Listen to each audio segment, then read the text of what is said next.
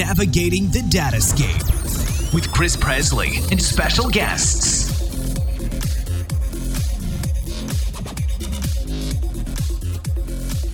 Welcome to the July 2020 episode of the Datascape Cloud Update Podcast.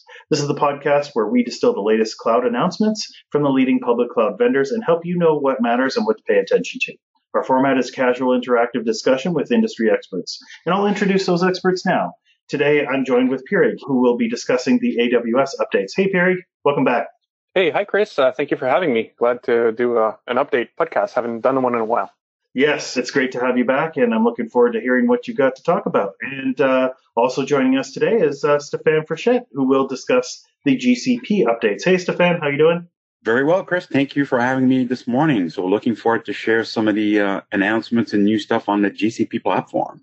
Absolutely. Missing from the cast today is Mr. Warner Chavez. The reason is Warner and I distilled the Azure updates in our Recapping Microsoft Build podcast episode. So today I think we're going to start with Stéphane and GCP.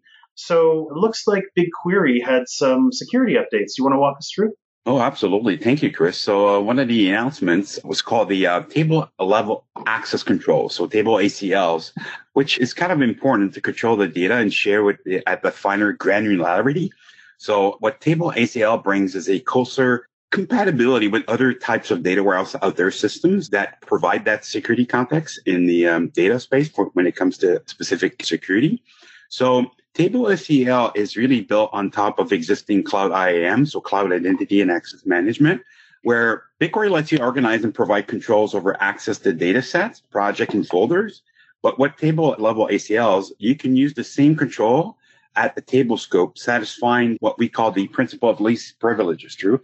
And this capability is combined with the existing one, which is the column level security, which enables and help organization effectively implement governance around data and regulatory compliance, such as an example, GDPR and etc.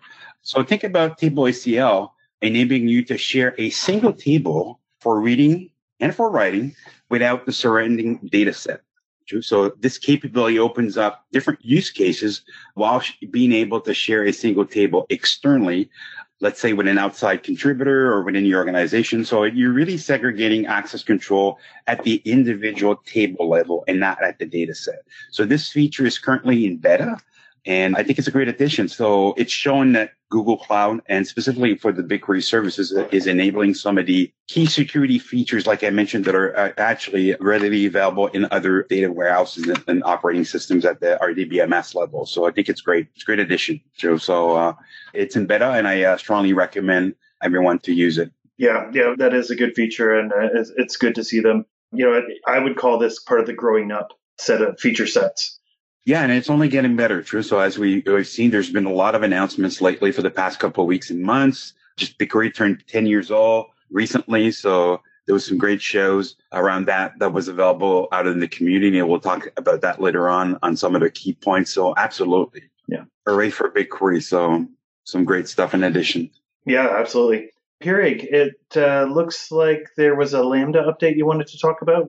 Great. So it's actually a new feature available to Lambda functions. And so this is the possibility to mount the Amazon Elastic File System, EFS, which is Amazon's version of the NFS file system. And so it spans across highly available zones for high availability, and there's good durability in this file system. And there were some limitations on AWS Lambda functions. And so this brings a new set of possibilities to your Lambda functions. So before this, you would be limited on the disk space available in your function. So it was approximately 512 megabytes. So that was quite small, right? So you can really process data locally or copy some large amounts of data to your function. Now this makes it possible. You want to share, updated versions of files that are happening on EFS. So this is now possible. You can package some larger functions than before because of this newly available disk space. So you can embed in your function some data science packages, for example, that will require more room. So you can do load models and dependencies and so on.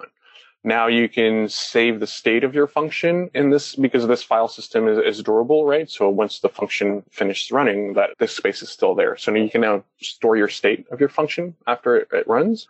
So yeah, access to large amounts of reference data. Some of your legacy applications could just not go in Lambda because of the limited disk space, and now you can do that. You can have some sensitive data workloads. You can set some different EFS endpoints, which are used to connect the Lambda functions to EFS. And so you can have them on a per path basis, different ACLs, different permissions, and so on. So it's quite flexible. So yeah, definitely a great feature. And this is going to, make we're going to see a lot more of usage of Lambda because of this new feature, I'm sure. Mm-hmm. So Pierre, yes, what would be the typical use case for that? So would it be like cache value lookups or something? So what would be the potential use case for that? So the use case would be, let's say, to share data to process with your Lambda function, for example. You could have like a source folder there on your EFS file system, and you could, be feeding new data into it. And the Lambda function would directly have access to it via its mount point. So that's one example. Okay, cool. Thank you. Alrighty, and so Stefan, let's come back and talk about the cross-region replicas for Cloud SQL. Yeah, finally. So what it provides is you really want to minimize recovery point objectives across your replicas, and you want to minimize recovery time objectives in your application. And specifically, if you want to make globally distributed applications faster, well, that's what replicas enables you. So what they've announced recently is the availability for MySQL and Postgres database engine, where it makes it easy to fully create and manage read replicas in a different region than your primary instance when you create one for your MySQL and Postgres. So great addition. I think it was on the path for quite a while. So people can now have what we call full-fledged application that is durable and secure, and then actually replicate it into other instances for fault tolerance. So I think it's a great addition.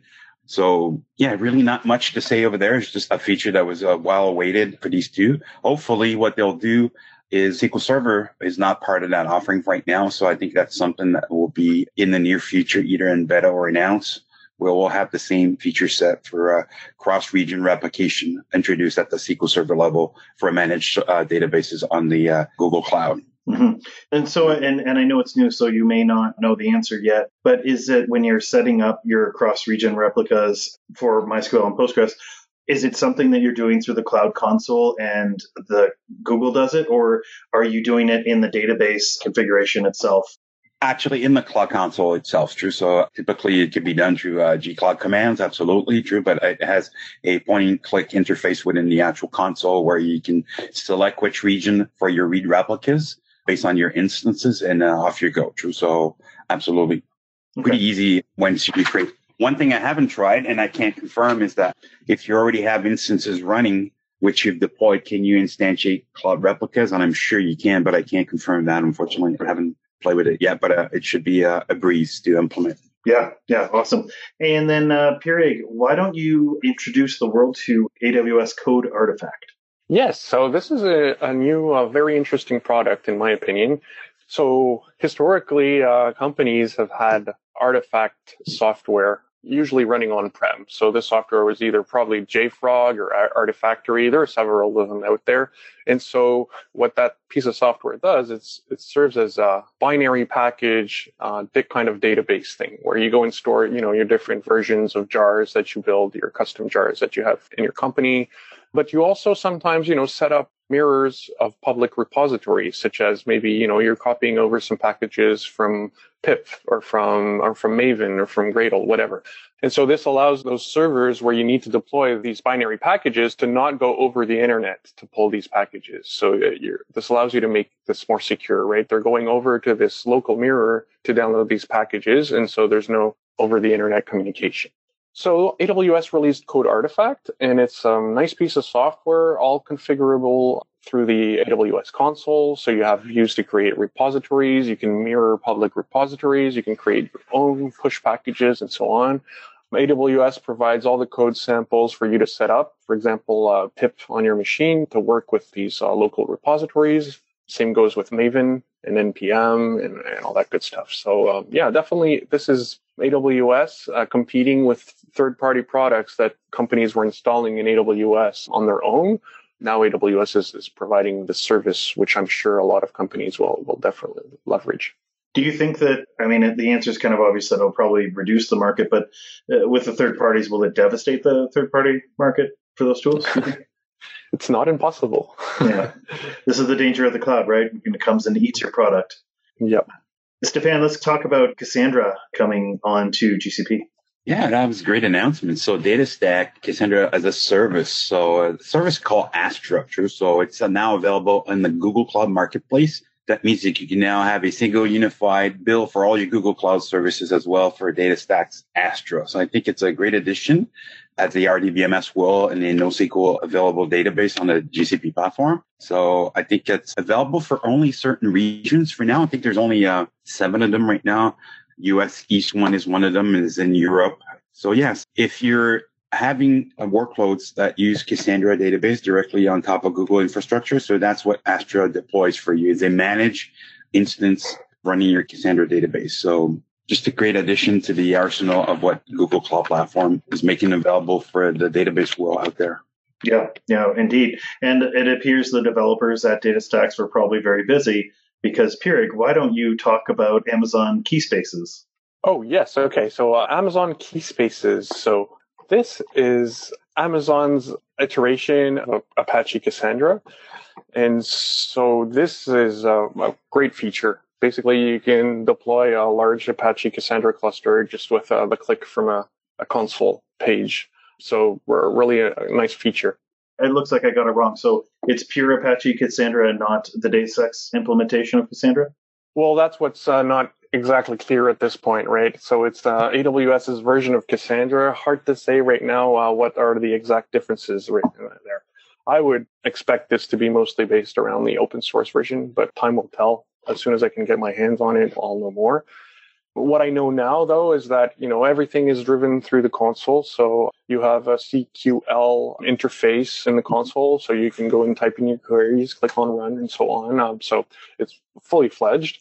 It's really a prime citizen on AWS because you can deploy it with the automation tools there. So CloudFormation works with it. You have some different pricing models, so you can go with the on-demand, so basically pay-as-you-go kind of model, and then you can do the provisioned capacity. So that costs a bit less, but you schedule something with a set amount of resources for your cluster. So right now, some examples, we're seeing a lot of people are working with Amazon API gateways, AWS Lambda, and you can create a serverless application backed up by Cassandra just on AWS Lambda. So that's pretty good. Good stuff. So yeah, it'll be interesting to see what people do with Cassandra and those other clouds. There certainly are a lot of great choices around it. And I think from a Cassandra perspective, they're all available now into the major cloud vendors. True, I know Azure has an offering within their Cosmos DB from an API perspective. And then now you got AWS and then Google Cloud partnering like with DataStax and offering their Astra offering within their cloud marketplace. I think that speaks well about the use of Cassandra within the online community. Mm-hmm. Yeah, we had one of the very early Datascape episodes. We had John Schultz on to walk the audience through Cassandra. It's still a very popular episode and very relevant. And maybe time to get him back to talk about how to choose where to run your Cassandra. Exactly. That will be an interesting topic, and I'm sure he has either opinions or some good tips and tricks that will be very useful for the community. Yeah, no doubt. So, Stefan, it looks like there were a number of Stream Analytic updates on GCP. Yeah, so again, on a regular basis, there's been some either additions or some products that became GA. So let's talk about one very quickly. So Dataflow SQL is now GA. Dataflow SQL usually lets analysts, engineers use their SQL skills to be able to develop data flow pipelines directly within the BigQuery UI. So anything about windowing functions, time-based queries, and stream engine for parallel processing, that's what Dataflow SQL enables you, specifically around the BigQuery UI. So on that front, from that same specific, there's been a recently added command line interface that helps you script your production jobs to fully support query parameters. So that's great. And then there was something integrated with Data Catalog where you can use built-in schema editor for schema management. So there's been a lot of, I would say, community, or I was looking at some GitHub repos that showcases some sample interaction with Data Catalog. So Data Catalog, as we mentioned in prior shows and episodes, was about governance, data management capabilities, schema around data sets that are available within Google Cloud and then also externally. So that's quite interesting from that perspective. So the other one is the ability to write interactive pipeline within Jupyter Notebooks. So we know that notebooks, you can actually build your pipeline from the ground up using the AI platform notebooks to deploy even with your Dataflow runner. So basically authoring your Apache Beam pipelines and expecting your pipelines in your workflow. So it's available through Google's API platform. These notebooks allow you to write these pipelines in a known environment with the latest data science and machine learning frameworks that people and developers, data scientists have been accustomed to for their ease of experience. The other addition was the Dataflow templates, scaling with the Flex template. I know it's been especially I'll speak for myself, using Dataflow and templates. So if what I understood from this, I haven't tried it yet, is the Fix template enables you to use or create templates out of existing Dataflow pipelines, just so custom templates to be able to share them within your organization and then when you're building your data pipelines. Also, the general availability of PubSub dead letter topics. So just for the interest of our audience, so dead letter is really when a message cannot be processed by the subscriber within your application. So typically what you want is allow this message to be put aside for further examination and troubleshooting and debugging so that the rest of the message can be processed within your feed, let's say your incoming PubSub feed. So this has been in beta and now it's generally available. So it's called dead letter topics within PubSub. Another interesting one, which was really something at heart for me personally recently on just working with customers and on different projects around change data capture. So there's been something announced about providing the ease, and I think it's only relevant for now for moving MySQL data out to BigQuery, but it enables you, and it's a mix of Debezium. I don't know if you guys are well aware what Debezium is as an open source. The Dataflow team has developed this sample solution that lets you ingest streams of data and change data coming from any kind of MySQL database to BigQuery. So I think it's available in GitHub. I know maybe we can share this within our notes within the capture, but it's something that I really want to spend time investigating through. So change data capture is when you're migrating some either lines of business source systems from on-prem to the cloud, especially on the GCP platform, change data capture is always an interesting topic, true, and something that you need to consider, true. So I'll be spending some time looking into that. Maybe in future upcoming shows, we'll talk about it. So it's been available and it's put out there. So I highly recommend people looking at it. And essentially, what else? Integration with the cloud AI platform. So now you can take advantage of the existing AI platform APIs to access any types of libraries to implement advanced analytics use cases. So the AI platform in Dataflow includes different video clip classification, image classification, NLP, natural text analysis, data loss prevention, and a number of other streaming predictions use cases. So that's pretty much it. Yeah, that's a whole bucket full of updates. That's awesome. Still with the streaming topic, but a little bit unusual for this podcast. Pierre, why don't you talk about AWS's Elemental Link? Oh, right. So the Elemental Link. So this is for video streaming. So this is actually interesting, I find, because, once in a while, AWS releases some material products. So remember that little drone there a while back, that little rover, obviously the Snowflake appliance to do your backups. Well, this one is an appliance made in partnership with, I guess, Elemental to make a streaming appliance, a video streaming appliance. So you basically purchase this device for a bit less than $1,000 US, I believe, and you get delivered with a small device, which is about, I would say, 12 inches by 3 inches, more or less. And it has an HDMI input and it connects to your network. And so you're basically ready to plug in an HDMI camera or a 3G SDI camera to your device and you're off to streaming onto AWS. And so this technology will adapt the encoding to the bandwidth that you have available. So, it's a low latency solution. So it's a really good way of streaming live video for events, shows, or whatever. But the purpose is live streaming, right? Not as much as sharing already created videos. Right. So an interesting offering. Yeah, definitely. And we'll stay with you. I'd like to discuss the enhancements to Amazon Macie. Yes. So Amazon Macie, it's not a very well-known AWS service, in my opinion. So it's the data loss prevention service on the AWS cloud. And so what's really important about this is that the pricing has reduced by 90%. 90%. Wow. So that's like a huge drop in the prices. And so we should see a lot more adoption. It was actually quite expensive, and you needed to enable some other costing features, right, in AWS to get it work before. So you had to enable advanced CloudTrail for your Amazon buckets for it to be able to crawl your buckets. And so that is no longer needed. So you don't have like other hidden costs by using Amazon Macie anymore. So what it does, it can crawl your buckets and it looks for sensitive data. And it comes preloaded with a bunch of AI models that you can use to identify PII information or your own customer defined information. And then it can automatically take actions on what it finds. So either just let you know that this information is there and that it's sensitive, or obfuscate it or mangle it or do whatever. So you have a lot of options there. You schedule the sync at which you want this to run. So at this time, I believe this is meant to run once a day, but we could see maybe in the future some more granularity there, or even maybe some real time. Yeah. Yeah, quite similar to existing service and capabilities within the Google Cloud too, for running through your BigQuery data sets and with DLP and identify any critical or data that would need to be further masked or exactly. Yeah. And the experience to set it up is very similar to the one on Google Cloud. It's pretty much the identical interfaces.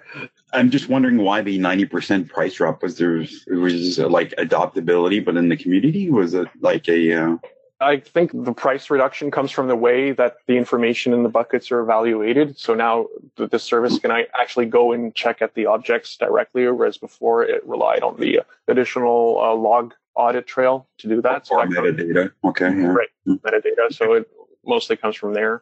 But also, I believe, the adoption was low. And so this is an incentive to make some people try out the service. It also comes with a free tier. And I think you get almost a month free when you enable it to try and figure it out and see if it's going to work for you.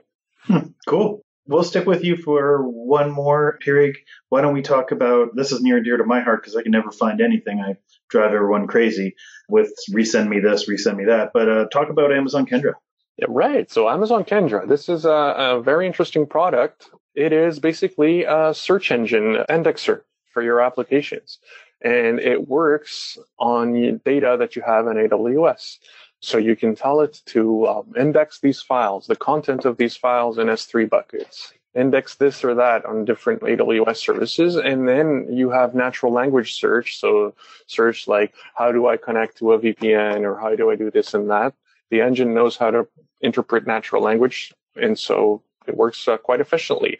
Before this, people would have to go in and set up their own infrastructure, maybe a Solr cluster or an Elasticsearch cluster, and do their mappings, support this language or this other language. And it was, a bit of work to get going, especially the indexing portion. And so this is just going to work with everything AWS out of the box in a few clicks. And so definitely I could see this being used quite a bit for indexing, content on your web page, that kind of stuff. Mm-hmm. Yeah. And so, Stefan, why don't we talk about Dataproc Hub? Oh, absolutely. So here's my understanding here on what this is all about. So Dataproc brings together the interactive data research and scale at ML from within the same notebook environment. So as Dataproc, what it is really is the Spark and Hadoop offerings as managed services within Google Cloud. Dataproc provides notebook as an optional component. So an AI platform notebooks is the Google Cloud Managed Services for Jupyter Labs, so environment, so where you can run your deep learning compute engine instances. And what's been happening right now is that the ask for the community data scientists was that when I stand up Dataproc, I have to know my specific versions, which type of libraries do I want to load in my environment. This can prove very cumbersome and often repetitive feature set when they're setting that up. And then for people maintaining these environments, so how can they be provide to their users internally within the organization the ready-to-use environment, but had little means to be able to either customize these environment based on specific user needs within the organization? So I'm talking more about data analysts and data scientists. So hearing what the community voiced out about the flexibility of running interactive Spark tasks and environments, where they can load up their specific ML libraries and being able to set up their specific instance.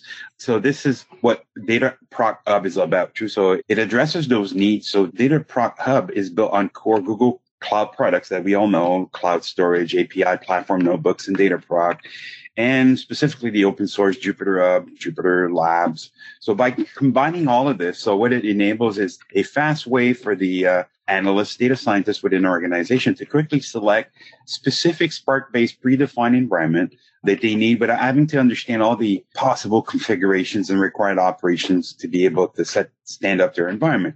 So combining this simplicity with the existing features and offering from Dataproc has its advantages. So it facilitates the specifically administrator to standardize environments and make it easier for both themselves, administrators, and data scientists to be more productive. So it's really combining best of both worlds and hearing out what the community was struggling with when using some of these services. So it's providing that, like I said, best of both worlds with existing platforms within Google Cloud and enabling faster throughput and use of these technologies. Mm-hmm. Yep. Yeah, right. And so, Pierre, we'll come back to you and talk about some of the streaming updates to AWS Glue. Right. So AWS Glue just got a few nice features added to it, mostly around streaming. So before this, AWS Glue worked mostly in a batch way, although you could do micro batches. So increase the interval at which the Glue crawler would run. But now you can actually hook it up to obviously streaming sources, of which Amazon can assist data streams, of course, but also Apache Kafka and the Amazon MSK, so the managed Kafka service we talked about on our last podcast here. So now Glue is able to connect to these two and ingest data in real time and write it to your data lake on Amazon S3. And so it actually running Spark code. So it's up to you to build your Spark code to do whatever transform you need to do. And it's a managed service. So you just deploy your Spark code. It will be run on AWS Glue nodes, and those will scale up and down as necessary to deal with the amount of real-time traffic that you need to process. So definitely some very good additions to Glue there. Yeah, indeed. So let's also talk about AWS Transfer. Right. So this is, in my opinion, this is something I've seen quite a bit, where I have some customers who aren't like the most tech savvy people on the planet. They still rely on some older technologies, such as FTPs, FTPS, or SFTP kind of data transfer things.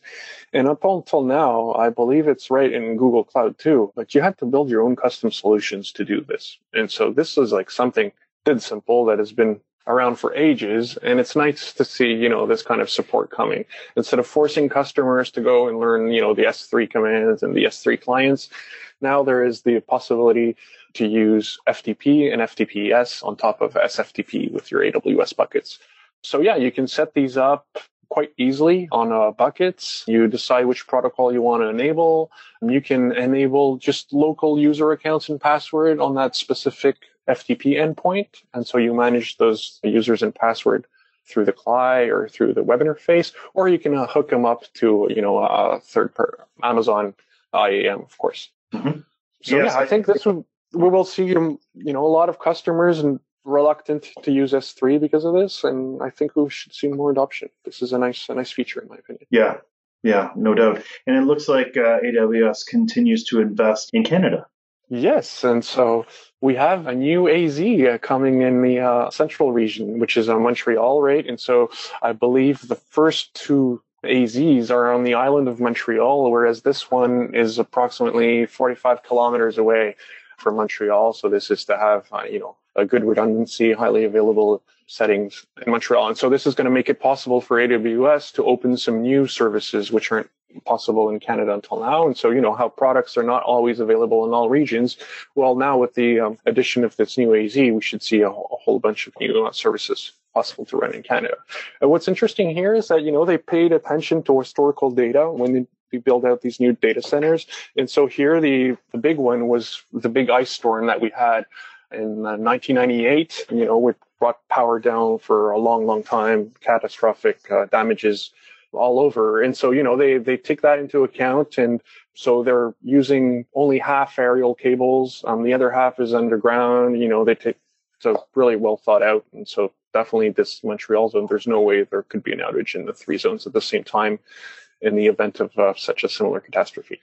So, Yeah, very good for all Canadians. And well, and Canadian businesses, and that's good. Need to run it. Yeah. Let's shift over and talk about Google Cloud Next. I was super disappointed that we didn't get to attend in person this year. Obviously, good reasons behind that, but I was really looking forward to meeting with customers and fellow technologists and my team. We were all, slated to go together. So, Stefan, why don't you walk us through the changes? Yeah, well, so if everybody's either hooked up on some of the emails and follow up on Google, so what they announced is Google Cloud Next 20 on air. So this will be starting July 14. I think it's going to run until September 8. So they're saying that almost to 200 sessions will be available, ranging from compelling keynotes to industry luminaries talking about opportunities, and specifically with top Google developers, and exactly kind of the same not audience, but people that we would have seen at Google Next in San Francisco. So I think it's a great way for Google to keep abroad and the pulse of the community by offering this. We've seen other companies out there offering these types of same conferences session free in this time of COVID-19. So I think this is great. I hope that everybody is jumping on it. There's I'm sure I haven't looked at it recently, but I think some of the either agenda and topics are going to be lined out very soon, shortly, so people can register, fill their calendars. The good thing, like anything else, like the ones that even that were available at Google Next last year, is that these are recorded very quickly and they're available either late in the evening or the next morning. Too, so don't feel compelled to attend all of them. Hopefully, if you can, that's even better, because I'm sure there's going to be interactions and QA sessions as part of these sessions. But yeah, you can actually watch them, the next day or whatever at your convenient level. True. So again, I think this is a great announcement from Google. I'm looking forward, and I'm sure there's going to be some announcements that we either put on the slide or we're not, even though there's been some since the official date of Google Next in April. But I'm looking for maybe some more bang for the buck and major announcements that will come up of these sessions. The interesting is that it's spread quite well. It starts in July and it goes till September 8th. So quite a huge gap, but again, true. So keeping the momentum. So I think that's a great one, true. So yeah, so I'm really torn about this. So in one hand, I love the fact that it's going to be recorded, because I can never get into the popular sessions because I just never have my act together. I've already registered for the ones I want to listen to, and I'm really looking forward to hearing what they have to say. But the other hand, for me, conferences, it's the times I've shared cabs with folks or bumped in and then, sat with people I make a point of sitting with people I don't know at mealtime. And, it's the interactions with my fellow conference goers and Googlers themselves. So I'm really torn. Like, in one hand, I'm going to get better tech information, but I'm going to miss out on the part I enjoy the most. Yeah, and I totally hear you. It's the same for me, too, that getting the moment to meet either new folks, new resources that you either heard about on the web or on the net, getting the opportunity to interact, ask questions, or learn from their experiences.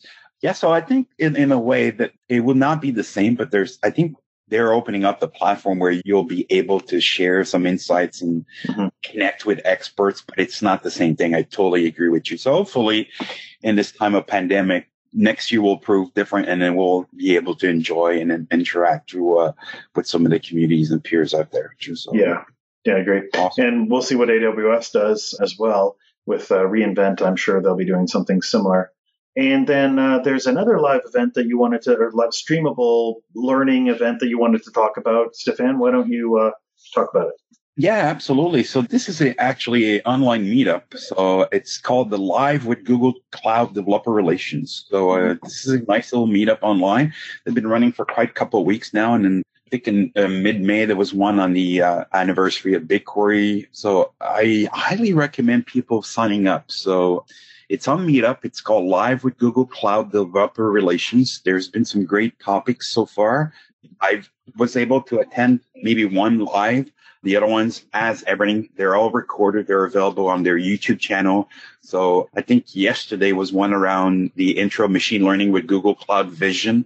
So people like Yuvgen is there, Fernando, which is a very well-known Felipe Alpha, well-known within the BigQuery community, and Yuvgen Guo are the key players in there. So I highly recommend people signing up. So again, it's free, it's online, and there's even interactions while the sessions are going. So cool. Yeah.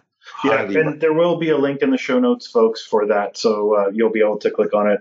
And I think it's great, too. Another, I can't go to Santa Clara very easily, and especially now. So being able to access that learning is great. I mean, that is one good thing about it. But also, Stefan, I was kind of curious. I know that you co-run the GDG group in Ottawa. What are you guys doing? That's an interesting question. So I, with some of my teammates, specifically Carlos, Timoteo, and Jennifer, we run the what we call our GDD Cloud Ottawa Google Cloud Meetup. So lately, I think the last 2 ones, we've done them online too. So we have our internal Slack group where people can join, and we post events and times. It's actually also a meetup. As an example, we had one on Tuesday where Jennifer was talking about debugging Kubernetes deployments, really geared toward developers on the GCP platform running a GKE instance. So it was quite an interesting topic. Not a big crowd, but great interaction. We usually start off with some, key announcements and happening out in the field and in the community. And then we set the stage for the speaker. We usually have 1 or 2 speakers, and we try to keep it at a minimum. So sometimes it's a 20 to 30 minute quick talk. Call them lightning talks, whatever. Sometimes in the past, we've delved a little bit deeper where they can go to 75 to 90 minutes of really deep dive discussions. Sometimes it's interacting with the presenter on some code and some stuff. But these are quite interesting. And we're seeing, because of these times in pandemic, people joining and trying to learn and getting to new content and sharing some knowledge over there. So I think it's great. So I like doing it with the team and the guys. So, and then we're trying to do it once a month or so, keeping the crowd engaged in the community. So yeah, and I'm not sure that the last one was actually recorded. So, and that's something that we want to do in the future. The interesting part is that we've used Google Meet. So I don't know why before that the first one we used Zoom. It didn't go well. Right. And then we used another open source product, and I said to the team, hey, let's use Google. Our own products. Right. It is a Google meeting. Exactly. True. So, and you know what? It went smooth. And I also turned on the caption. So it was quite interesting. I was looking at the screen, and the caption was really on target. True. So I was amazed at the clarity and then the interaction. So yeah. So GDD Cloud Ottawa Meetup. As you know, there's a huge GDD community out there, not only Ottawa. I'm speaking for myself and the team here because I'm based in Ottawa in Canada, but there's a huge community that people can actually engage and sign up on some of their local meetups. So highly recommend.